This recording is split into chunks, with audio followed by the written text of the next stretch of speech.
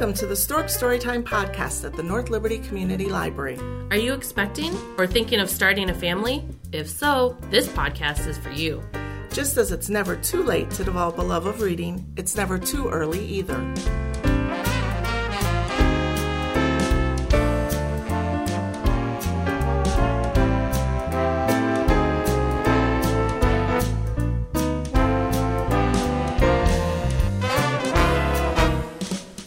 My name is Jennifer Jordebreck, and I'm the Assistant Director at the North Liberty Community Library. Hi, I am Emily O'Sheridan Tabor, and I am the Family Services Librarian at the North Liberty Community Library. And today we'd like to welcome our guest speaker, Dr. Tori Logan. She's a new doctor at the Mercy Pediatrics Clinic in Coralville. Thanks for taking some time to talk with us today, Dr. Tori. Yes, it's great to be here. Thanks for inviting me. Welcome to our podcast, Dr. Tori. Before we get into the early literacy discussion, can you tell us a little bit about yourself and your new job at Mercy Pediatrics? Absolutely. So I grew up in Fort Madison, Iowa with my family. I attended University of Iowa here in Iowa City for my undergraduate when I fell in love with the town. Then shortly after, went to medical school in Missouri, finished my residency in Illinois, and now I'm back. Great. Great, thanks. During each of our podcasts, we usually like to focus on a specific early literacy skill and how children learn those skills. We also like to share some tips for new and expecting parents so they'll feel more confident in the role of their child's first teacher. Today, however, instead of focusing on only one specific skill, we're going to talk about the general concept of early literacy with our medical expert, Dr. Tori, discussing what she and the medical community think of this new concept and how doctors share this information with their parents. As we've stated before, early literacy is made up of 6 skills. Print motivation, which is having fun with books. Print awareness, which is learning about print. Phonological awareness, learning about speech sounds. Letter knowledge, recognizing your letters. Vocabulary, learning words. And narrative skills, which is learning how a story is structured, that most stories have a beginning, a middle, and an end. Children normally learn these 6 skills through playing, singing, talking, reading, and writing. Early literacy is not being able to read at an earlier age, but what children know about reading and writing before they start to read. A few years ago, the American Academy of Pediatrics came out with a literacy promotion policy statement that has new recommendations for pediatricians, both in schooling and professional careers. The new APP policy states pediatricians should begin advising parents to read out loud to their children to promote bonding and brain development, help parents recognize developmentally appropriate fun reading activities, provide reading materials that are culturally and economically appropriate, as well as identifying ways to obtain books without it being a financial burden to the pediatrician's office. They also want to promote this initiative through parent materials and information about other community resources, such as the library, and partner with these organizations to support and promote early literacy. These new policies, as I stated before, are aimed at current doctors as well as students in medical school and residents. Dr. Tori, can you talk about any thoughts and opinions you have on these new policies from the American Academy of Pediatrics? So, I think the policy statements when it came out just kind of reiterated what we all, had been teaching prior, and we've all been talked to families about how important it was to read to your child. But when the policy statement came out and really had the evidence and the research supporting the improvements in communication and language development that we see in children with parents who read out loud to them and early introduction of books, it just really kind of fortified how important it is for us to address it at these visits. That's awesome. So it was kind of like something that you in the medical community had known for a while, and this just kind of backed it up. Absolutely. That's awesome. What do you think about teaching residents and how important that is, not just educating doctors? I think, being that I just recently finished my residency, it was of high importance for us, not only during our curriculum that reviewed the benefits that we see in these children, but also that the bonding that it reinforced with the families. And the more that these children read, the less time they spend in front of the screen, which is also great. So I think it's just one of those things we try to hit at every visit when we see a child. That's great. It was actually a segue into my next question, how you feel and what your professional opinion is on screen time. The article mentions screen time. They say the regulation should be for 2 and under, no screen time at all. And then for 2 and above, you do 20 minutes a day. What's your opinion, and what do you kind of see in this community? I think in this day and age, it's difficult to get away from screens. Everyone's got one in their hand and probably 3 more in their bag and on their kitchen table and all those things. So it's hard to really say no screen time. Most of the recommendations for those under 2 years of age will say less than 2 hours. And I try to tell families, even if that's educational, 2 hours should really be the max that you're hitting with your kids. Nothing stands in that as much as, the face-to-face contact when you have with your family. They show that it supports bonding. They learn to talk by watching their parents' mouths move.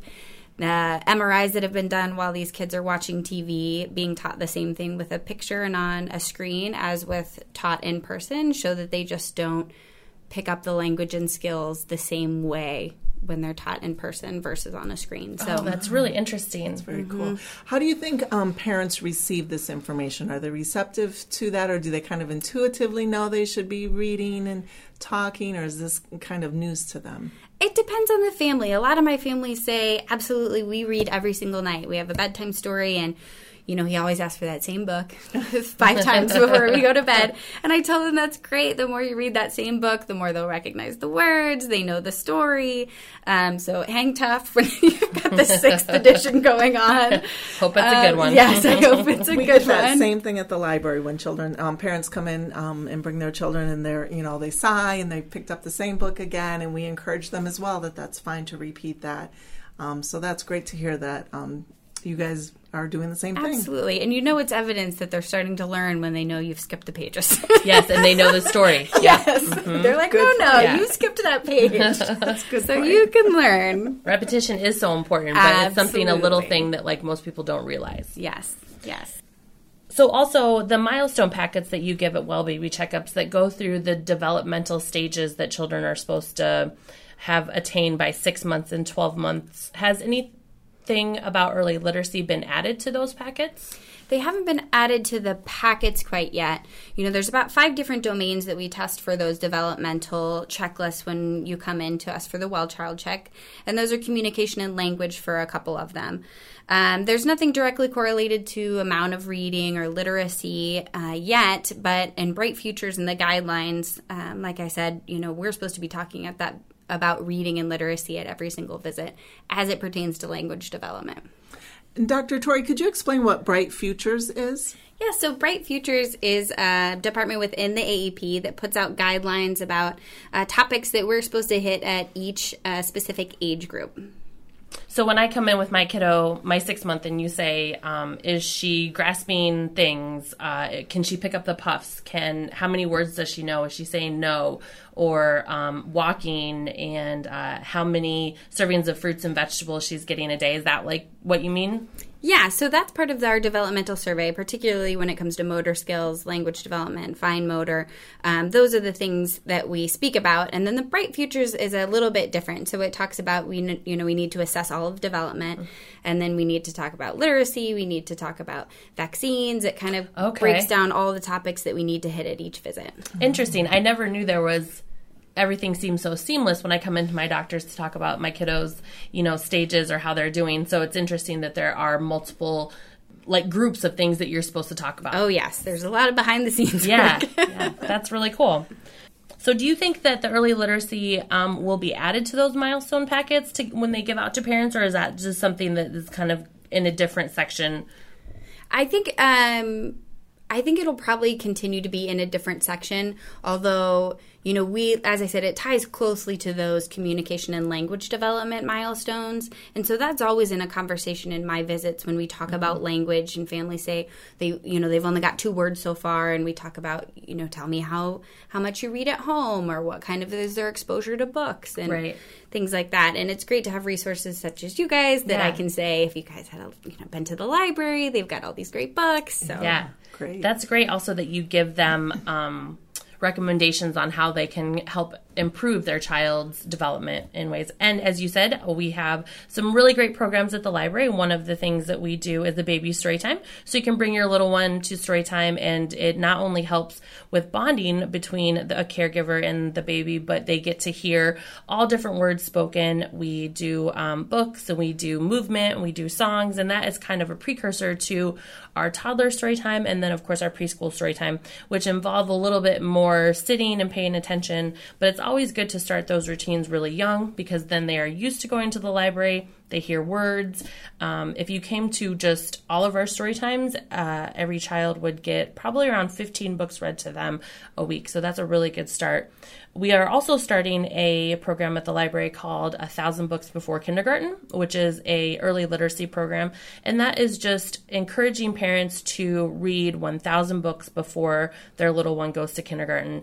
And it sounds like a lot, 1,000 books. I wish I could read 1,000 books. But if you read one book a night for 3 years, it's 1,095 books. And most kids go to kindergarten at 5. So that leaves you some padding time. If you don't get all of your books read, or even one book read a day, you still have a little bit of time to work with that. And like I said, if you come to the library 1 week, that's like 15 books. And so you are far ahead of the game on that one. That should be going at the library at the first of the year. So after January 1st, check our website or come into the library and ask about it, or check on Facebook for that as well. And Emily's been working really hard on that program, and it's very flexible, because we want it to be doable for the parents. So, if you read that same book 500 times, you can count that as 500 readings. So you don't have to feel overwhelmed with a new book each time. Yep. And any books that they hear at daycare, any books that they would hear maybe in Sunday school, or if they're just listening to a sibling read, or really if they're sitting down and telling you the story of a book without necessarily reading it, that also counts. The goal is to get kids exposed to literature and literacy early. There is a interesting correlation between kiddos who are reading at a 3rd grade level and high school graduations. So the farther and the earlier we can get kids reading, the better they're going to be by the time they get to 3rd and 4th grade, and that really sets up a successful academic career for the rest of their lives. I think those programs are absolutely excellent. One of the things that we talk about at the 4-year well child check when you guys come in is your child ready to go to kindergarten? And some of that is the literacy. Can they sit down? Can they listen to a story? Can you hold their attention for a certain amount of time? So programs like this in the library, when you sit these kids down, you have them focus on you for a story, learn these types of things, will just help that, accelerate and be ready for school when the time comes. Yes, because definitely not all kids are used or able to sit down for a full story time, which is about a half an hour. So that's why when you first bring them in as a baby to the library, we have a lot of different things going on. We have 14 or 15 songs, rhymes, movements where we get up and move around, and then we have 1 or 2 books. It's very, very good for short attention spans, but the more they sit there, the more you bring them, the older they get, the more used to it they are, and that really does prepare them for going to school and going to kindergarten. Mm-hmm. Along with the early literacy programming that we do at the library, we've also been developing our womb literacy initiative. These podcasts are part of that, as well as the baby fair that we recently hosted. It was our 2nd annual fair that we had. We had almost 50 vendors participate. We were lucky to have Mercy Hospital of Iowa City sponsor it again. And Dr. Torrey actually was able to participate in the fair. So if you could share with us some of your thoughts or observations. Absolutely. It was such an excellent opportunity to get into the community. Like I said, I was here for undergraduate and loved the community overall, but haven't been able to be in this type of role, in a leadership role in the community yet. So I was excited to come. We appreciate being there as well. We had so many moms to be, moms that had their kids, moms that were chasing their kids around the library. Right. And it was nice to see all the other vendors and just kind of, get our hands in the community and really tell people how we can make a difference and what we can offer to them to help their family grow and learn and develop.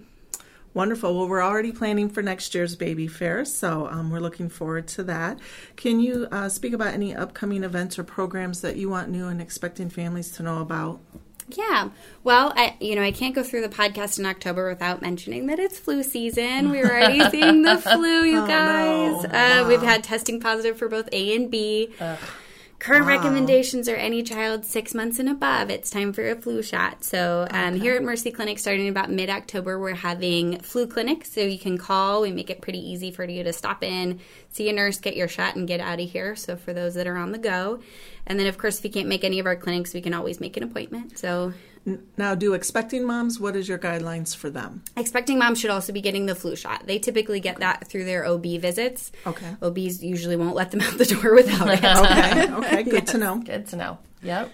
Absolutely. And then we've got always a few other things. Mercy Hospital hosts just, a myriad of education classes for the community. So we've got ones for expectant parents. We've got ones for expectant siblings and what they can expect when, mom is having another baby, CPR classes for your baby, lactation groups. So if any of those would appeal to you, they're always on the calendar on our webpage. And can people just go to the website and register for them? Yep. Cool. So on the right-hand side, it says, register for a class. Click on that link, and it's got a big old calendar of all the classes that they offer, and you can register right there. Fantastic. And so, Dr. Tori, what is your website then? So the Mercy Hospital website is www.mercyiowacity.org, and that's spelled out Iowa City. You can go there to our pediatrics website, but the classes that I've talked about are just on the very right-hand side of the page. And then our clinic number is 688-7337 or 688-PEDS. Okay, great. Thank you. And as well, you can go to the North Liberty Community Library's website at northlibertylibrary.org to check out times for story times. We also have upcoming events. We have music programs and other programs that come in for your kiddos for age 5 and below. And then, of course, we have all programs for all ages as well. And then be on the lookout for that 1,000 Books Before Kindergarten starting at the first of the year, as well as a new semi-renovation of our children's area. We're adding some activity centers because play is super important for kiddos. It is their number one job. Bring the kids in the next couple of months to check out the new play activity centers that we have. So thank you very much for joining us today, Dr. Tori. Today we talked about early literacy policy statements and how those fit into well baby checkups. We also covered early literacy programs at the library and what doctors are doing to promote and support that idea, as well as the 6 early literacy skills and how children can attain them. Thanks very much for joining us today, Dr. Tori. Absolutely. Thank you so much for inviting me. Thanks for listening to our Stork Storytime podcast. We hope you enjoyed your time with us.